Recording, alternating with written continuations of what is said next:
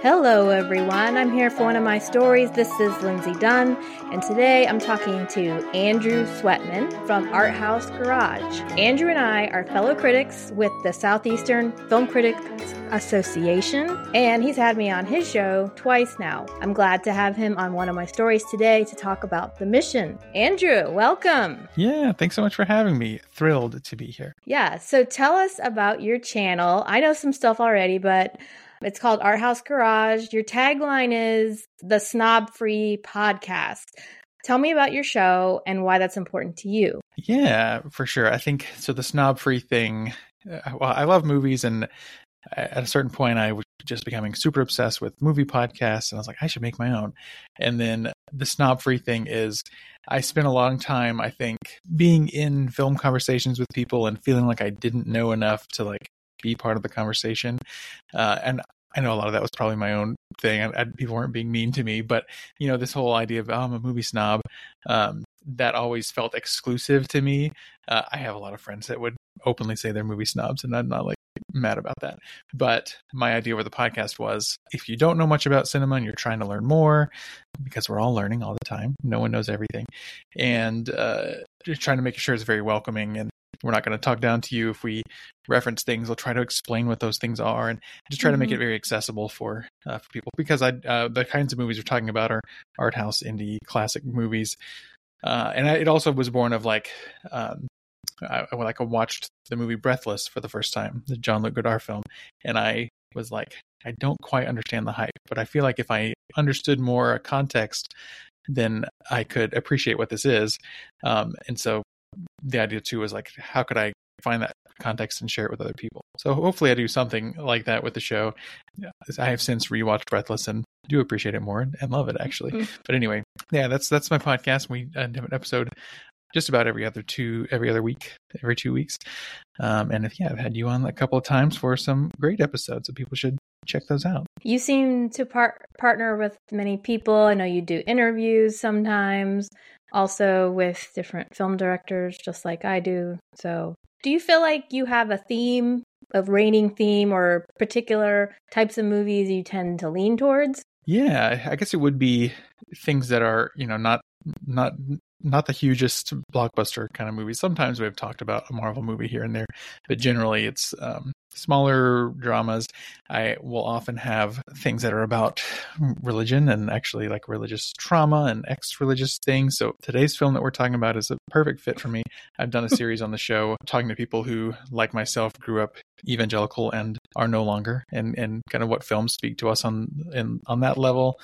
I've also done series about, speaking of Godard, like a introduction to the French New Wave or introduction to contemporary Asian cinema, and just trying to pick a few titles that would kind of give an overview, an idea of what is this sort of thing. But we've also done series around different themes or different directors and that sort of thing. But generally it's mostly newer movies, but I have a different guest just about every time who are film critics or filmmakers from Arkansas, where I'm from, and or surrounding states like North Carolina. And that's what I've been doing. Now, I went on IMDb, Andrew. Have you also been in some movies? Because I found some IMDb credits given to an Andrew Sweatman. That's true. No one's ever asked me about that. A friend of mine from high school is named Michael Ferris. He's actually been on the podcast a couple times. He is a filmmaker and mostly are, very low budget, made at home kind of things. But some of the earlier ones, at least the ones that I'm in, are the low budget ones. He's made a couple bigger things now. But yeah, my acting is not good, first of all, and they're mostly very silly, friends shooting a movie.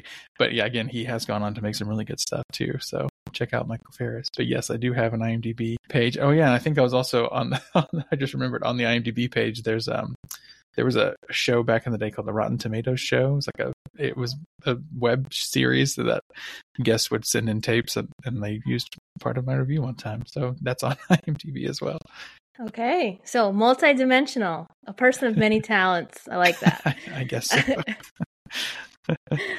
I'm a librarian, so I tend to find things. You can't hide much from me. Yeah, you did your research from this episode. That's more than I expected. Today we're talking about The Mission. This is put out by National Geographic. It's got their name as well as another company, which now has left me.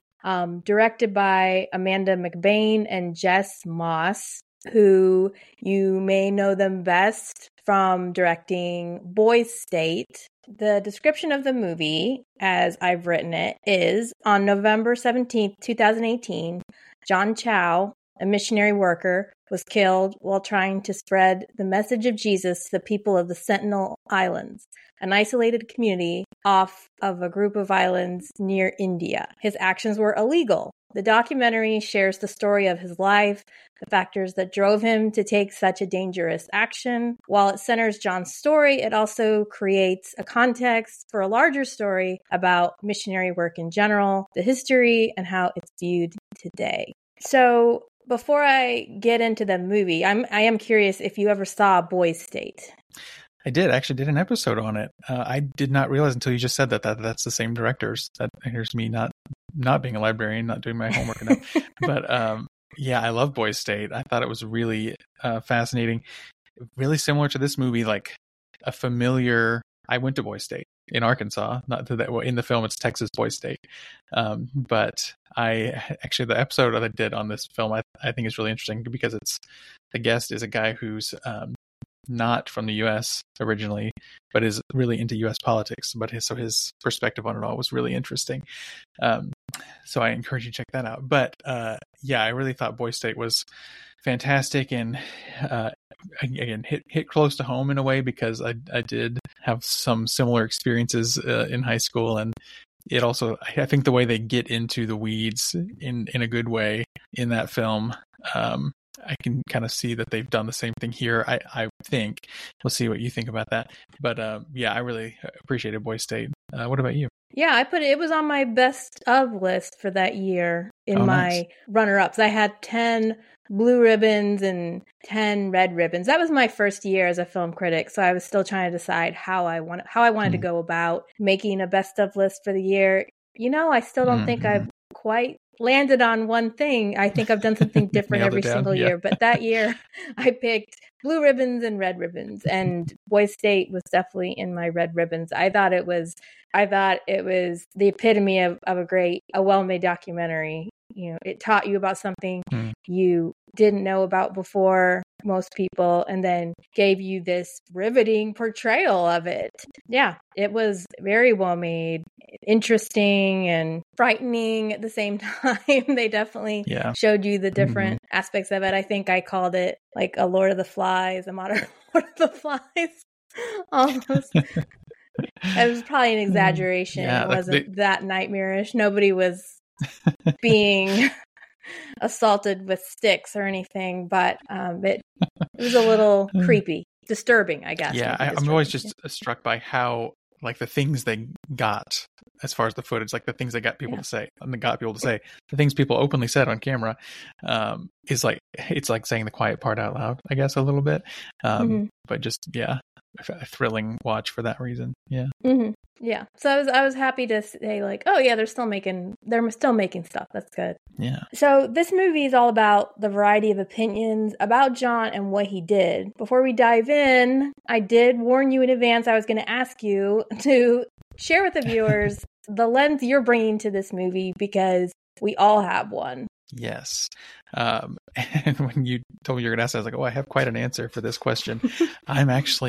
So first of all, grew up very evangelical, as I mentioned already, and spent many years kind of, deconstructing is sort of the buzzword around that, peeling back those layers and kind of unlearning a lot of things, learning about what is religious trauma and all of those kinds of things.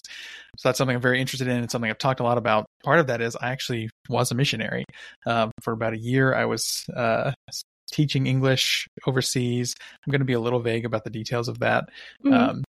Just for personal reasons, but I found so much like Boys State, found a lot that felt very familiar watching this film. And I when I saw the description, I was like, oh, that's fascinating. I've got to see this movie. I was so glad that you reached out.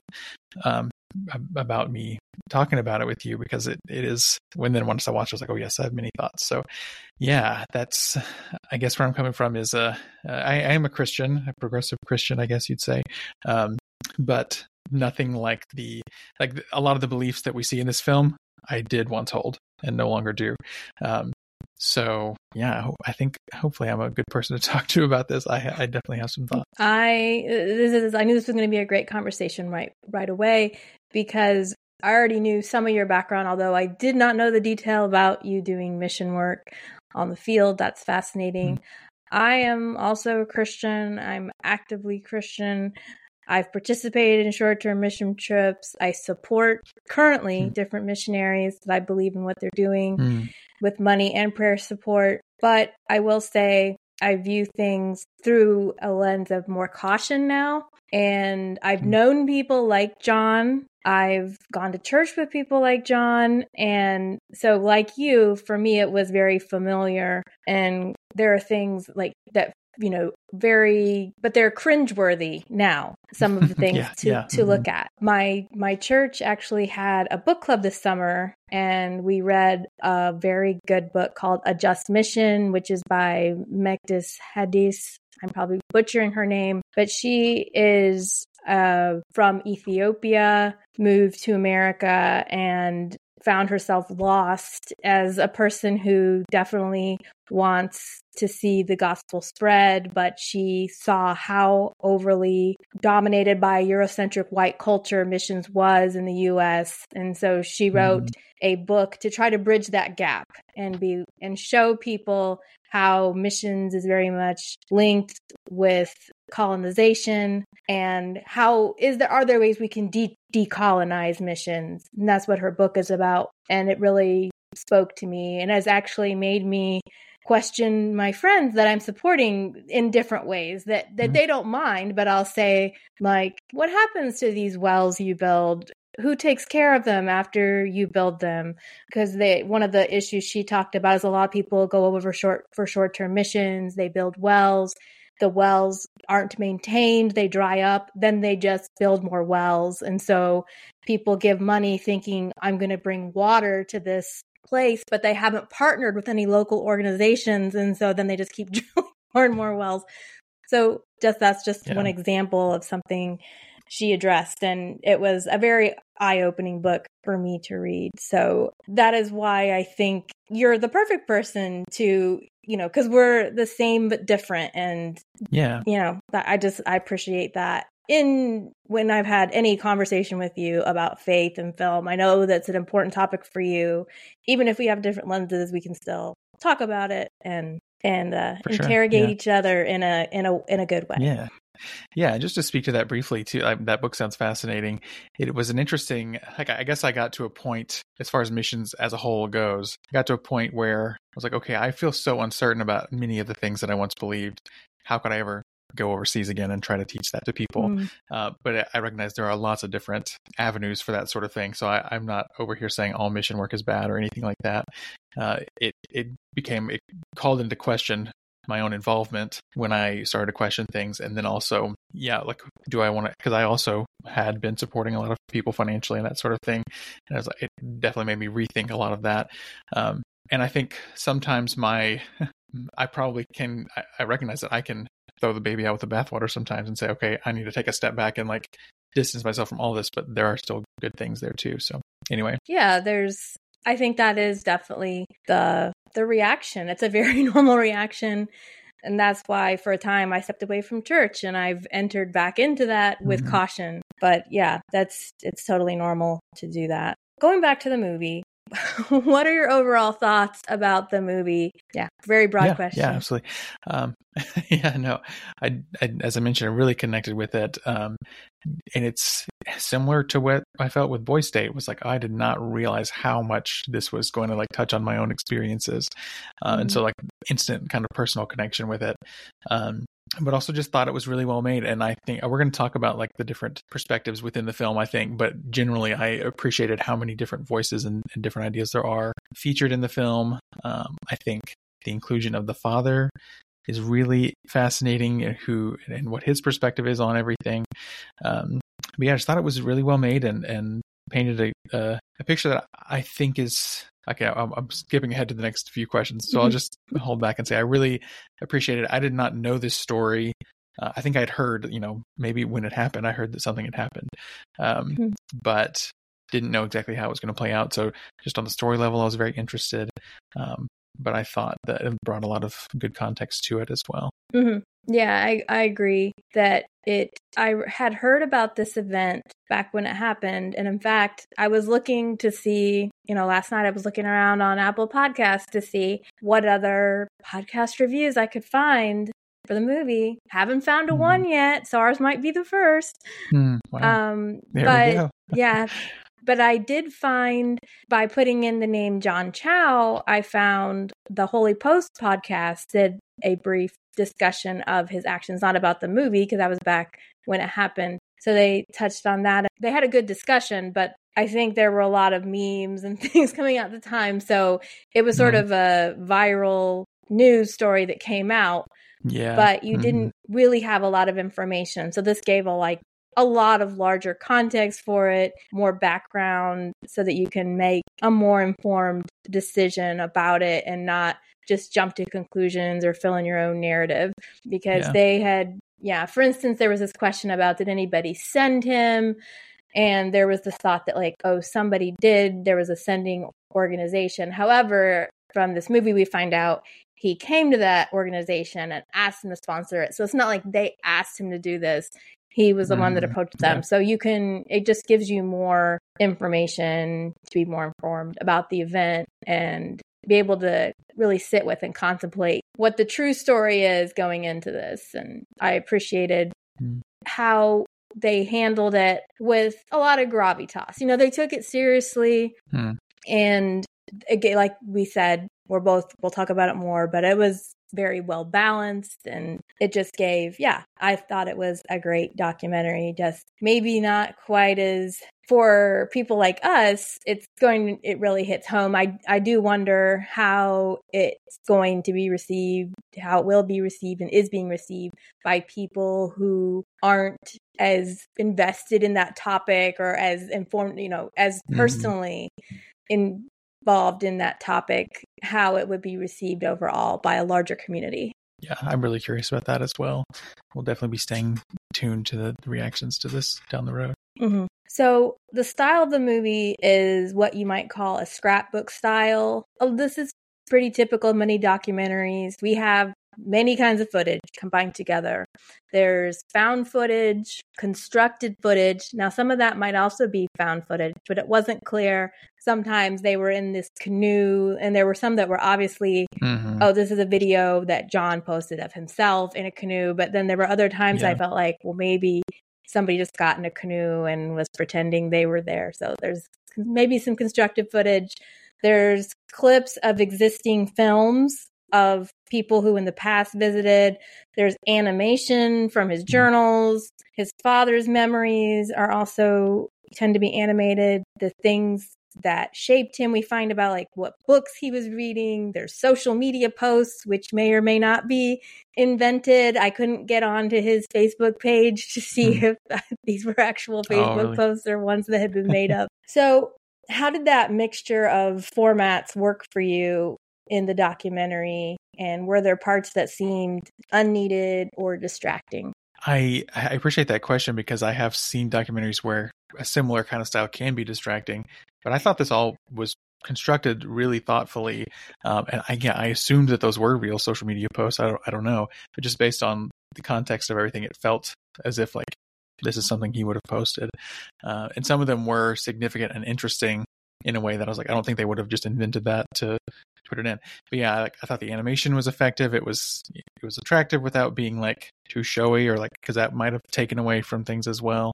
Yeah, it's fascinating to have his journal, to have apparently the father wrote this letter to the production that they have, actors reading, kind of sort of dramatic readings, I guess, of those. And I think they also do a good job at the beginning of explaining how that context, that okay, we have his journal, these are actors reading this, but then it uses all those, I thought, really effectively. I have a couple of nitpicky things about this film, later to talk about. But as far as how it's constructed, I really don't have any complaints. I thought it was really, really well made, and kept me very invested the whole time. Mm-hmm. Yeah, it's interesting. There are some parts they chose to animate because, like, there was the scene where he's putting his hands on the painting because he wants to enter into it. After reading The Voyage of the Dawn Treader, he's like, if Narnia I touch the style, painting, can I go into the world of Narnia? Yeah, and I thought, well, that's a smart choice because he's doing something with his imagination, so it's easier to animate that, as well as the footage they kind of reenacted the death or his murder in an animation. And sometimes that choice to show violence in animation can be a way to show something without it being super as upsetting or violent. I don't know how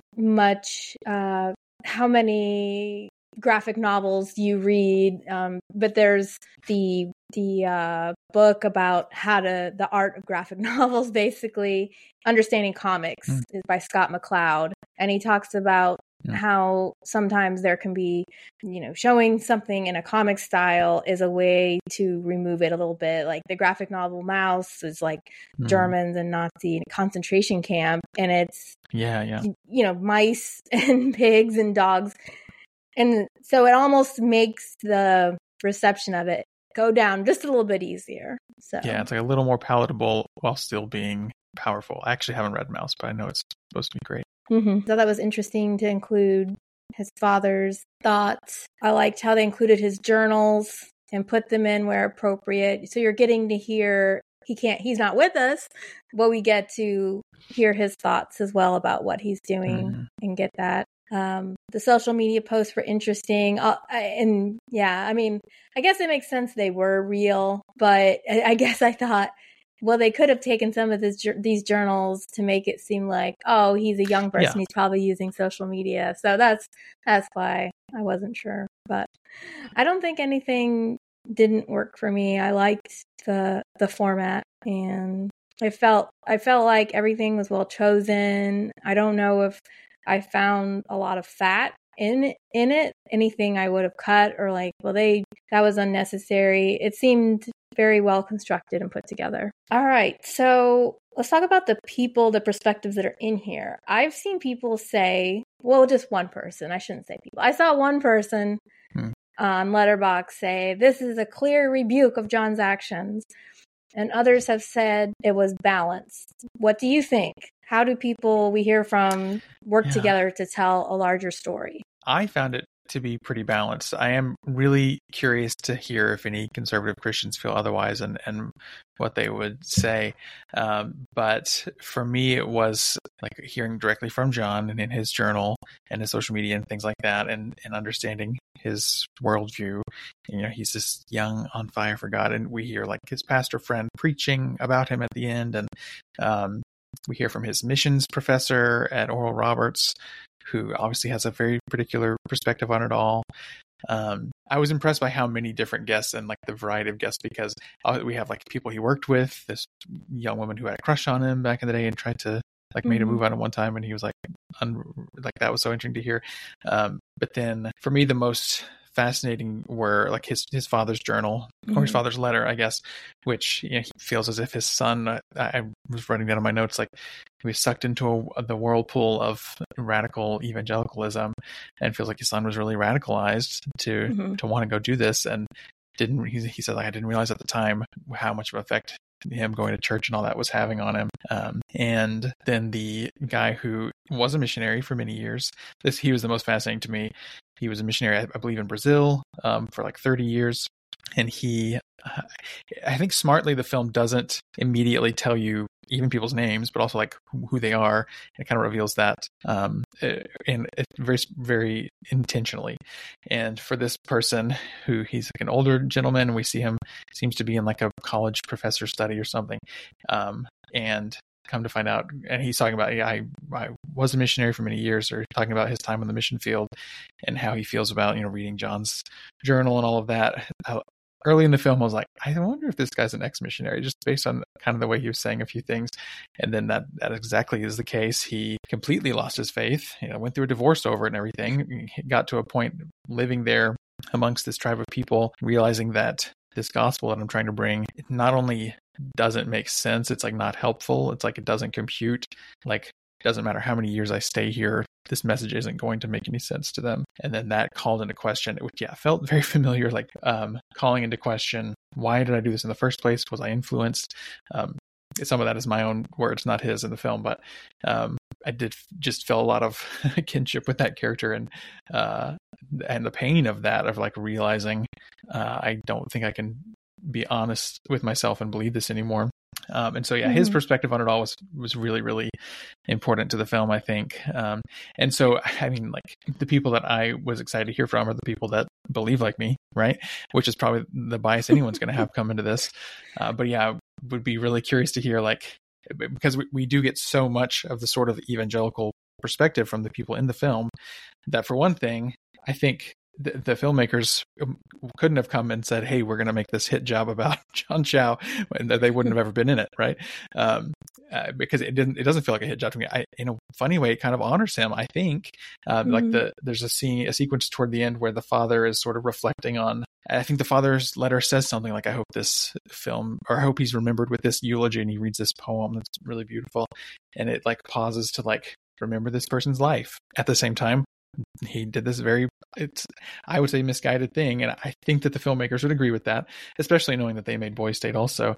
But I do think I found it pretty balanced with all those sort of more conservative perspectives on it. But again, I would be really curious to hear what's. I was imagining, what if I watched this with, a friend from back then that still believes that way? Would they be angry at this part or not? And I felt like most of the time it was pretty palatable for anyone, I think. But again, I have my own viewpoint is all I have. I would agree with you that those perspectives that you mentioned, I really liked that the former missionary, his name is Daniel Everett. It kind of it did bother me that they didn't say the person's name, because I was trying to make questions for you and write down information and be informed. And when I was watching the movie, I didn't notice they didn't have names, because I was just digesting the information. But then later on, I was like, who's this person again? Why are they talking? So Daniel was really interesting. His father, and it must be so painful for him, even like having this read, because here he loves his son, obviously, but he truly feels that he was misguided and that he lost his son earlier than he needed to, because nobody stepped in to sort of show him maybe he could do it a different way, or do something slightly altered from that plan. So it just must be so painful for him. So it was very moving listening to his journals. I also really liked hearing from Adam Goodhart, he was the gentleman with the black shirt and the facial hair. He was kind of bald. He was the person that guy went to the Sentinel Islands earlier in life. Yeah, sorry, different guy. I was thinking of the pastor. Yeah, this wasn't a pastor. He's I can't remember he might just be a historian or something, but 20 years. Yeah, or anthropologist or something. Yeah, he was really interesting. Go ahead. Sorry. Yeah, 20 years before John did his trip, he went to the Sentinel Islands, and he didn't try to land there. It looks like he just took a boat and was nearby, got scared off by a monsoon. But what bothered me about him is I looked him up later, because I was trying to make sure that, okay, I have the right person. Yes, his name is Adam Goodhart, and they showed a book he wrote. He was reading out of this book, and he says, I think these words might have inspired John Chow, and I don't know how I feel about that. So then you're like, okay, now we know who he is.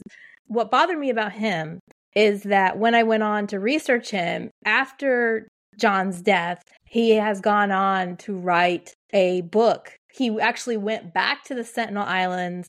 I don't have enough information to know like if he actually tried to land, but it's almost like he used John's death to go back again and revisit the island and think about Yeah, I was just like, why would you do that? He didn't go for missionary work, but that sort of bothered me. And I don't have the name of his book, but he wrote a book about his stuff and used John's story as a tagline for his book for 2018. This happened, and 20 years ago I did this, and then I did think of one other person I want to mention too that I was glad they included, which was his like college or high school accountability partner. That was fascinating to hear. Like, it was funny too, because that sort of thing has been in the news with our new Speaker of the House talking about being accountability partners with his son, and the porn blocking web browsers and things, like, has been all over my Twitter, which is such a funny thing that I never thought would be in the news. And then it was kind of referenced in this movie too, with that sort of thing. But yeah, that was one of the moments of like, oh, I don't hear about accountability partners very often in movies, but that was, a very common thing growing up. So yeah, anyway. He had this funny footage too that I was thinking, oh, my dad would have been so mad. It was his choir concert, and somebody was filming it, and then he was sort of cheesing for the camera and not singing at his own concert. I was like, if that was my dad, he would have whipped my butt. He would have been like, what are you doing? You shouldn't be looking at the camera. You're supposed to be performing. Not literally whip my butt, but he would have given me his opinion about it. That's all I'm saying. So, and then they had Pam Arland, who works for All Nations, or did, and they showed some training simulations they do to practice what it's like coming up to trying to interact with people who don't want you there. Yeah. I thought that was interesting, I'll say about my own sort of training before I was missionary. We didn't do that sort of thing, but we did in a role play, like giving your testimony to someone and that sort of thing. But what was familiar about that stuff was, I mean, the types of things that John really was holding on to was like this sense of adventure. Like, he was such an outdoor, a lover of the outdoors, and was even like kind of an influencer at one point for different brands for outdoor things, which was interesting to see. But yeah, like the sense of adventure, and like this, like I remember the honest belief was like taught to me, and I was like, I never thought of it this way, that like whenever the last unreached people group, one person from that group accepts Christ, then boom, that's the end of the world. And like that was preached to me like right before we went, and like as this cool thing we get to be a part of, which I don't believe anymore. But it was so interesting to get to kind of see those types of things up on the screen. But yeah, it was Perky Jerky and some sandal company were the brands. Yeah. But yeah, it was interesting seeing he does have friends in here that say they admire him. They wish they were that brave. And at the same time, they're like, yeah, my friend, maybe it wasn't that wise for him to go. And then you had these other people, but they definitely showed how this sense of adventure, and the end of the spear. I remember when that movie came out. About Jim Elliot. We're going to talk about him more, but Robinson Crusoe and going to the ends of the earth, and how it's such an appealing concept for white adventurers. Probably many, not just white people, everybody, but because we're Americans, it's ingrained in us, this whole thing about exploring and it's powerful story. So were there any particular parts, you've already mentioned a few, but were there any moments that really spoke to you or had a big impact on you? Yeah, I think the one, the biggest one for me was when it's right at the end of the story and we're like getting up, I think it's right after they've told kind of the story of how he died, which is actually not totally confirmed, but it was enough that it was in the news and all of that. So that's interesting. But then right at that, the way that's edited actually in that final sequence, I think is really well done, because then they bring in that ex-missionary and he talks about the North Sentinelese and like what this would be like from their perspective. He could be bringing diseases that could wipe us out, because that has happened to other tribes. He could be trying to bring beliefs that we don't want to believe, and we're very happy on our own. We don't have the resources for him. And like having all of that in that moment, I thought was really a smart move on the filmmaker's part, and just really powerful because I think we didn't get much of we had just bits and pieces of that enough, but I think kind of withholding that and then like driving that home in that moment was really powerful. I thought so. That makes it sound like it's not very balanced, I think, because that is like the climax of the movie. They bring that information in, but yeah, for me that was one of the best parts. What about you? So there were two quotes I wrote down. So the TN Pandit, the way you were describing it was reminding me of his thing too. But he said he was an anthropologist, had gone and had done years of friendly visit. And he said, violence is not only killing someone. Violence is you are made to do things against your will.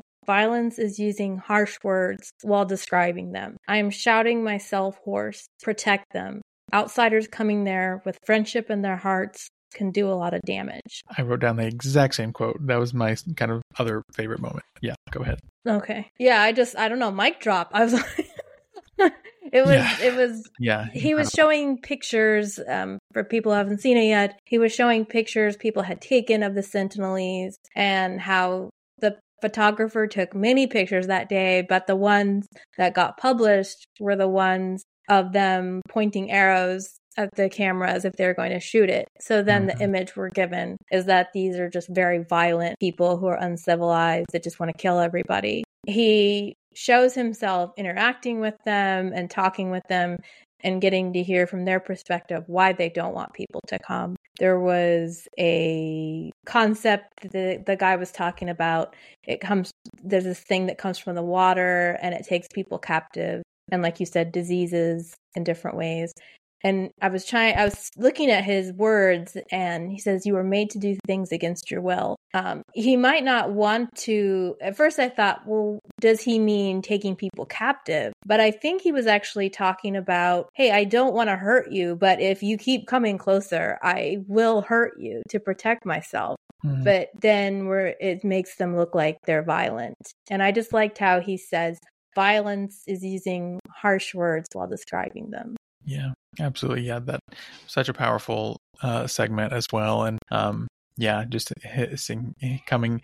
I wrote that part down again that you had said, but coming with friendship in your heart. Where exactly was it? Say, outsiders coming with friendship in their hearts can be very damaging, and I think that's just not widely enough understood. And so I appreciated that was included in this because that's a really important context for this story. Mm-hmm. Did you have any others? Those were the two that I had written down to bring up. Okay. Yeah. Well, I thought you were done. Otherwise, I would never have put that one before. No, I thought I was too. I'd forgotten that. Oh yeah, that's the other thing that I had put in my notes. But yes, yeah. The only other one I had was Adam Goodhart's last speech, where he says, "There's no evidence that the Andamanese engaged in cannibalism." This is when they were showing videos of people that are like, "Oh, these people are cannibals," and he's like, "There's no evidence of that." This idea that people who exist out of time, that also erases their humanity. They are just as modern as we are. There's no reason that hunting for turtles with spears is any less modern than writing a book on a laptop. So why do we deny them their modernity? And that it's part of a narrative that we find seductive. I really liked that part because it wasn't something I had thought about that explicitly. That yes, I knew the idea that like people romanticize this notion of the people at a time. But when he said it erases their humanity, I was like, yeah, okay. Yeah, I think it's in that same sequence at the end too that he's kind of sort of putting a pin in the whole film in a way, and he's like, what are the conclusions we can come to from this?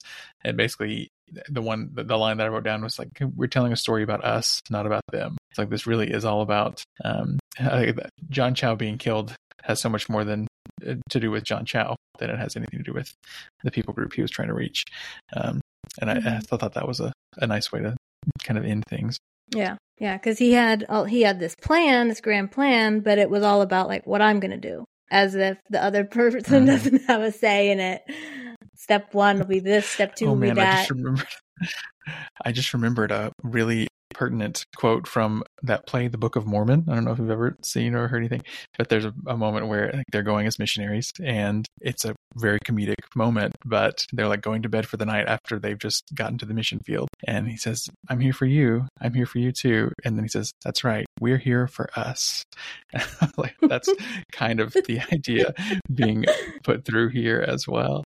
But yeah. Yeah. Like one more thing I wanted to mention about that last speech is that they had, while he was talking about the turtles and hunting for turtles and all that, they showed footage of this. It was an older movie. The man is like petting the people and feeding them morsels as if they're animals at a zoo. And I thought that was also very disturbing, seeing how he was coming up to them. They're talking about the narrative that's seductive and why it's seductive of a white man coming as a conqueror and imbuing this knowledge and spreading my knowledge and my technology to you. And he's doing it while basically petting the people and feeding them bites out of his hand like they're children. And it was visually very arresting. So my next question is really a question. It's all about me. But I guess I have an answer, but I wanted to find out what you thought too. Are you surprised that a film like this is being made? Yeah, a little bit. I think in this, I keep mentioning Boy State again and again, but in the same way that I was surprised a film was made about that sort of subculture, here's a film. Like, I think the issue around this film is a pretty vital one that there's not enough understanding around, and I think it's important that a movie like this exists. I am surprised. I think it's how do you if someone told me, oh, we're going to make a film about missions and colonization, I would like, what story could you possibly put on screen that would kind of encapsulate that? But I think they've done a really good job building those thematic things out naturally from this story. So yeah, I am surprised, but pleasantly so. Yeah, I feel the same way. I'm just like, really? What?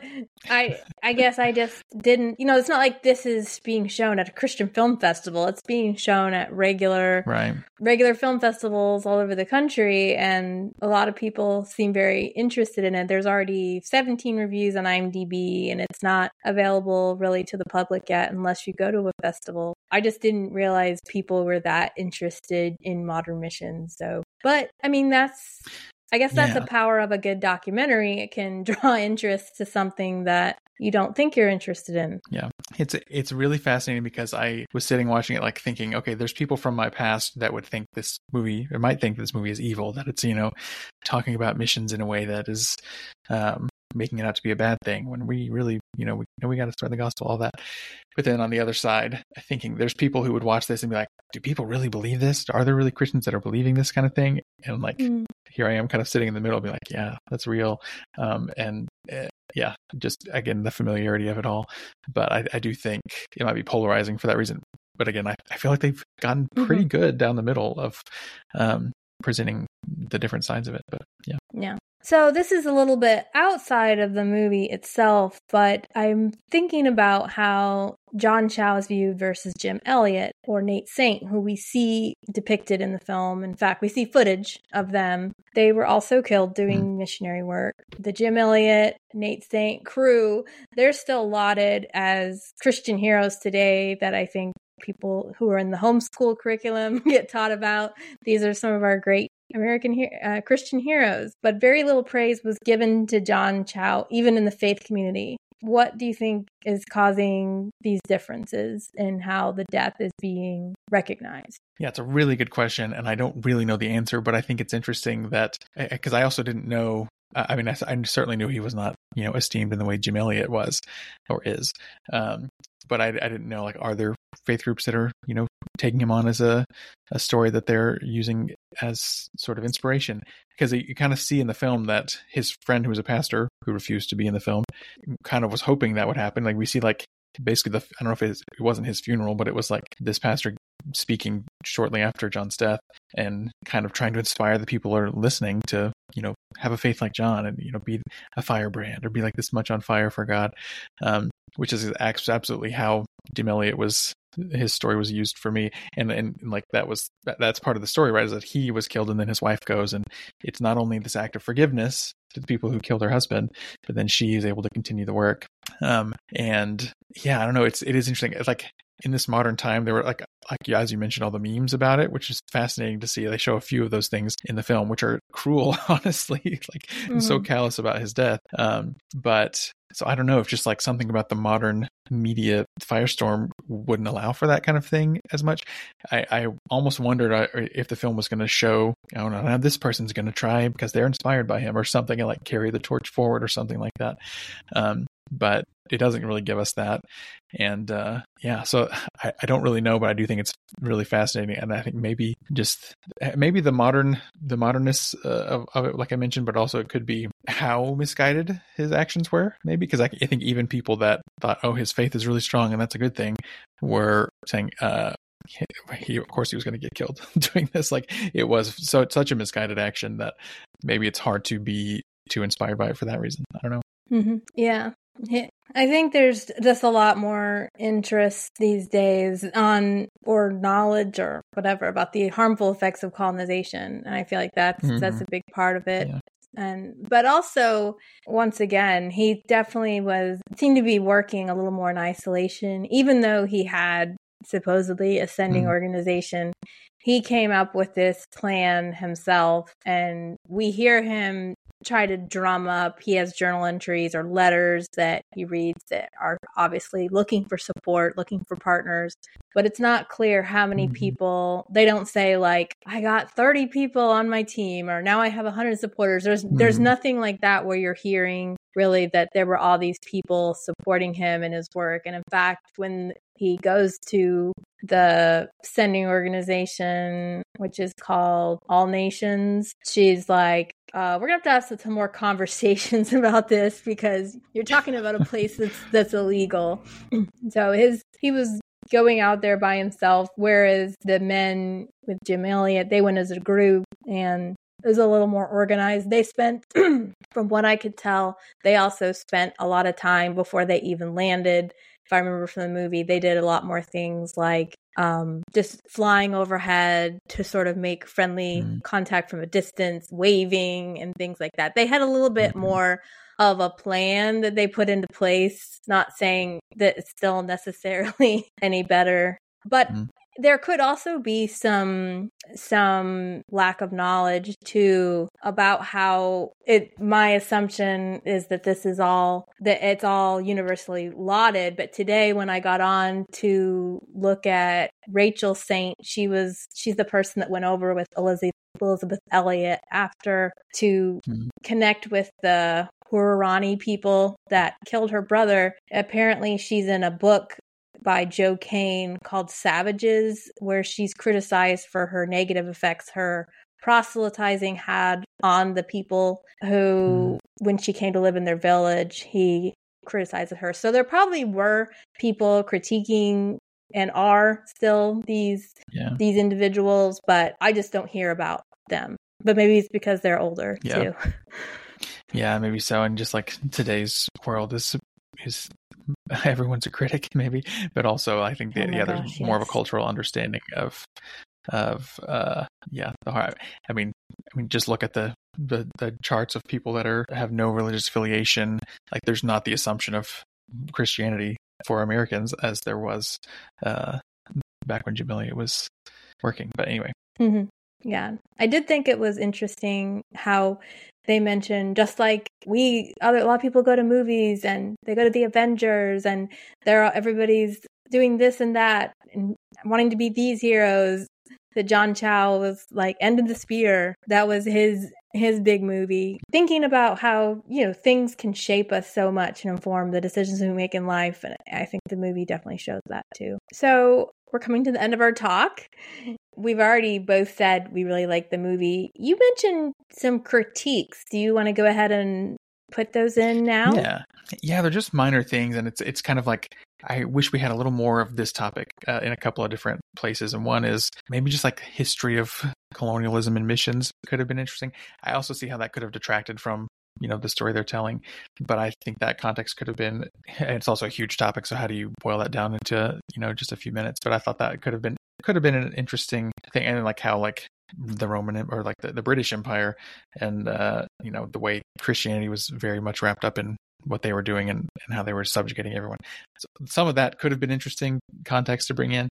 But the other thing is they mentioned it a little bit, and this probably would have been almost like prying too much into the family dynamics in a way that might have felt ethically gray. But the father mentions in his letter that he thinks his son was influenced or affected greatly by his own professional sort of crisis, and he just kind of briefly mentions that he had lost his license, and I think extrapolating from that a little bit more, it would totally make sense. And also, this is just like maybe too much speculation, but that John might have had some disillusionment towards his father, and I think in those kind of circumstances, organized religion can be really attractive. And so I think that's something I've become interested in is like, often you see like prison ministries or like people who are like sort of at quote unquote rock bottom. It almost seems predatory sometimes the way churches try to evangelize and radicalize people in those kind of situations. So I think it could have been interesting to see,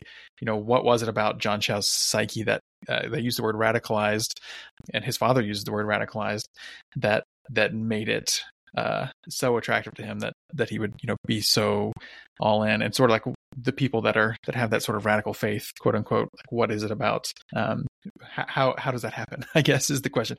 That probably, including something like that, probably would have tipped this too far into like not being a balanced portrayal, but that was something that I felt could have been an interesting context to bring in as well. But yeah, so really very minor things, but yeah, I guess I wanted more, which is in a way a good thing. Yeah. Mm-hmm. Yeah, it's interesting that you were like, those weren't the things I was expecting you to say. It's like what perspectives were missing, and that is an interesting question. The only thing I can really think of is the movie does, I feel like it is highly complimentary of John, not necessarily of his actions. Many people that are in the movie don't agree with what he did and find mission work troubling, but there isn't really anybody who's strongly like, this was wrong, this was bad. I don't know, maybe his dad is the closest to that. And yeah, which is maybe the filmmakers chose to make sure that it was a positive, in order to maybe use him. There might have been some things, but they could have included some of the negative press he got. They really didn't include anything like that was scathing critiques of John's actions. It stayed pretty either neutral or positive towards him, and that was a choice. But we could have maybe heard from somebody that out and out wanted to say that how much they disagree with his actions, to be a little, if we want to be truly balanced. Yeah, it's interesting because they do have people who are saying like, here's why this kind of mission work is a problem, but they aren't saying like John's a bad person for doing this. And in fact, the person, like the ex-missionary guy, he seems to have some compassion for, like, he's reading John's journal and is like, this is how I would have been. This feels so familiar to what I felt back in the day, which was, such an interesting, like, compassionate view. And then also another moment that I really liked was, it's also near the end, sort of conclusion section of the film, that same person, I don't have the names in front of me, I'm so sorry, the guy who was a missionary in Brazil for 30 years, I think it's when he's talking about he's lost his faith and talking about, okay, these kind of actions are a problem. There's not billions of people who believe what I believe. There are billions of very religious people. And that, I guess that's the closest the film gets to like calling out organized religion in any kind of real way. But I thought that was really interesting. And just thinking about like the people that are going to stand up and say, like the Indian anthropologist that we see, like how many people are in a position to say, we shouldn't be doing this. Not that many, but there's lots and lots of people who are like, oh yes, we need to go reach all the nations. And so just seeing, like, I guess the one-sidedness of the whole issue was fascinating to me as well. Mm-hmm. We're getting into FYC season where we're going to have to choose some award winners in different categories coming up, it does make me curious if the mission will be part of that conversation for documentaries. Any thoughts about that? I know it's up there for me. Again, I think so. You talked about like how figuring out how to do best of the year things earlier for yourself. For me, it's like the journey has been, realizing it's always going to be subjective. And so like this movie spoke to me personally. I think it's important to include it in some of my, at least discussions and stuff, top 10 lists, I don't know, whatever. But, I certainly thought this was really well made and really powerful and important enough, like as I mentioned, like a kind of a vital issue that more people need to know about, that I feel really strongly about it. I also feel like I'm so biased that I can't maybe be like, I don't know. I'm like, oh yeah, this could totally win the Oscar, but actually I have no idea if anyone else will connect with it at all. But I certainly did, and I hope that it does well. I hope that more people see it. I think this might be one out of 2 or 3 documentaries I've seen this year, so it's already on my short list as well. Yeah. But yeah, same for me as well. But yeah, I'm also I prioritize seeing it when I'm not sure that everybody have. But hey, since critics in general don't see a lot of documentaries, if you and I both nominated, it's probably got a pretty good chance of being on the list. Yeah, I hope so. And I feel like Boy State had a lot of buzz, and I can't remember. It might have been Oscar nominated. I'm trying to remember. But yeah, so maybe. Okay. So any final thoughts before we close and give ourselves kudos and potential new followers? I think I would just say, if you're someone listening to this who has listened to all this and hasn't seen the film, I really encourage you to seek it out and make time for it, because I think it's, and if you're also like I was for a long time and still am to some degree, like, what do I think about missions in general? Like, I think this is a really powerful, addition to that whole conversation, because again, I literally was a missionary, and now I am at least very dubious of mission work.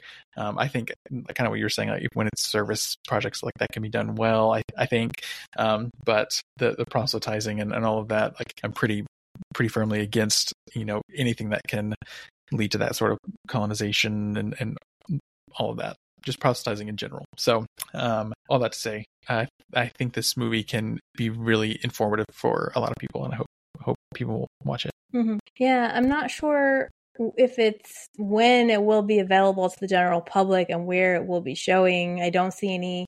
It says it was released October 13th of 2023 in the US, but it doesn't say if it was in any theaters. I don't see that you can get it on VOD or anything just yet, but definitely look for it sometime. Yeah. In the near future. I think National Geographic stuff goes to Disney Plus. I think at least at one time it did. So I would imagine this will probably be on Disney Plus in some way. They have like a National Geographic section where you can watch like Fire of Love and like some of those really great Nat Geo docs from the last few years. Yeah. So I bet it'll be there before too long. All right. Well, you heard it here first. Look for it on Disney Plus. Coming soon. Maybe. So let us know, Andrew, where the best place is to find you and follow you if my listeners want to keep up with what you're doing. Yeah, absolutely. At Art House Garage on any social media things, Letterboxd as well. And then the podcast is Art House Garage. You can find it on any podcast app. If you are particularly interested in the faith and film stuff, I did a series explicitly about that last year, so you can kind of look back in the podcast feed or on the website arthousegarage.com and find that. But yeah, hopefully bringing interesting stuff all the time is the goal. So I would love to have anyone join us, and also reach out to me on social media if you have thoughts or questions or whatever. Anything special coming up that you're going to be reviewing soon or talking about? Let's see. I just did Killers of the Flower Moon, and I'm really happy with how that one turned out. We talked kind of a lot about the controversy of it. I don't know exactly. We've been doing the films of Darren Aronofsky, which has been really fascinating. We just have one more episode left in that I'm trying to get scheduled. Award season coming up. It's a busy time of year. But generally speaking, planning to do some of the big awards contenders in the next weeks and months. So it's an exciting time for any film critic, I think. And so hopefully the podcast will reflect that and have lots of interesting big name movies coming up soon. Okay, well, thank you so much for being here, Andrew, and for giving this movie your attention and sharing your thoughts with me. I really, truly appreciate it. Absolutely. Thank you so much. And, I was planning to watch this anyway, but I'm so glad you reached out because that prompted me to watch it sooner. I'm so glad I did and I needed a place to talk about it too. So I really appreciate you having me on. I would love to come back anytime you want me to. Yeah. I was like, okay, I saw that one of my distributors sent this with 3 movies, and I was like, you should watch this. You should watch this. I didn't necessarily want to, just because there's so many movies and you never know. I had no idea if it was going to be interesting or not, or well done, or if it was just going to be like, we hate missions work. So I'm glad it wasn't. Yeah. But yeah, I definitely need the right person to process. And I've been waiting for the right opportunity, something that would fit you and me together so we could have a good episode. And we did. So thank you so much. Oh, perfect. Thank you. All right. Well, I will see everybody next time on one of my stories. Goodbye.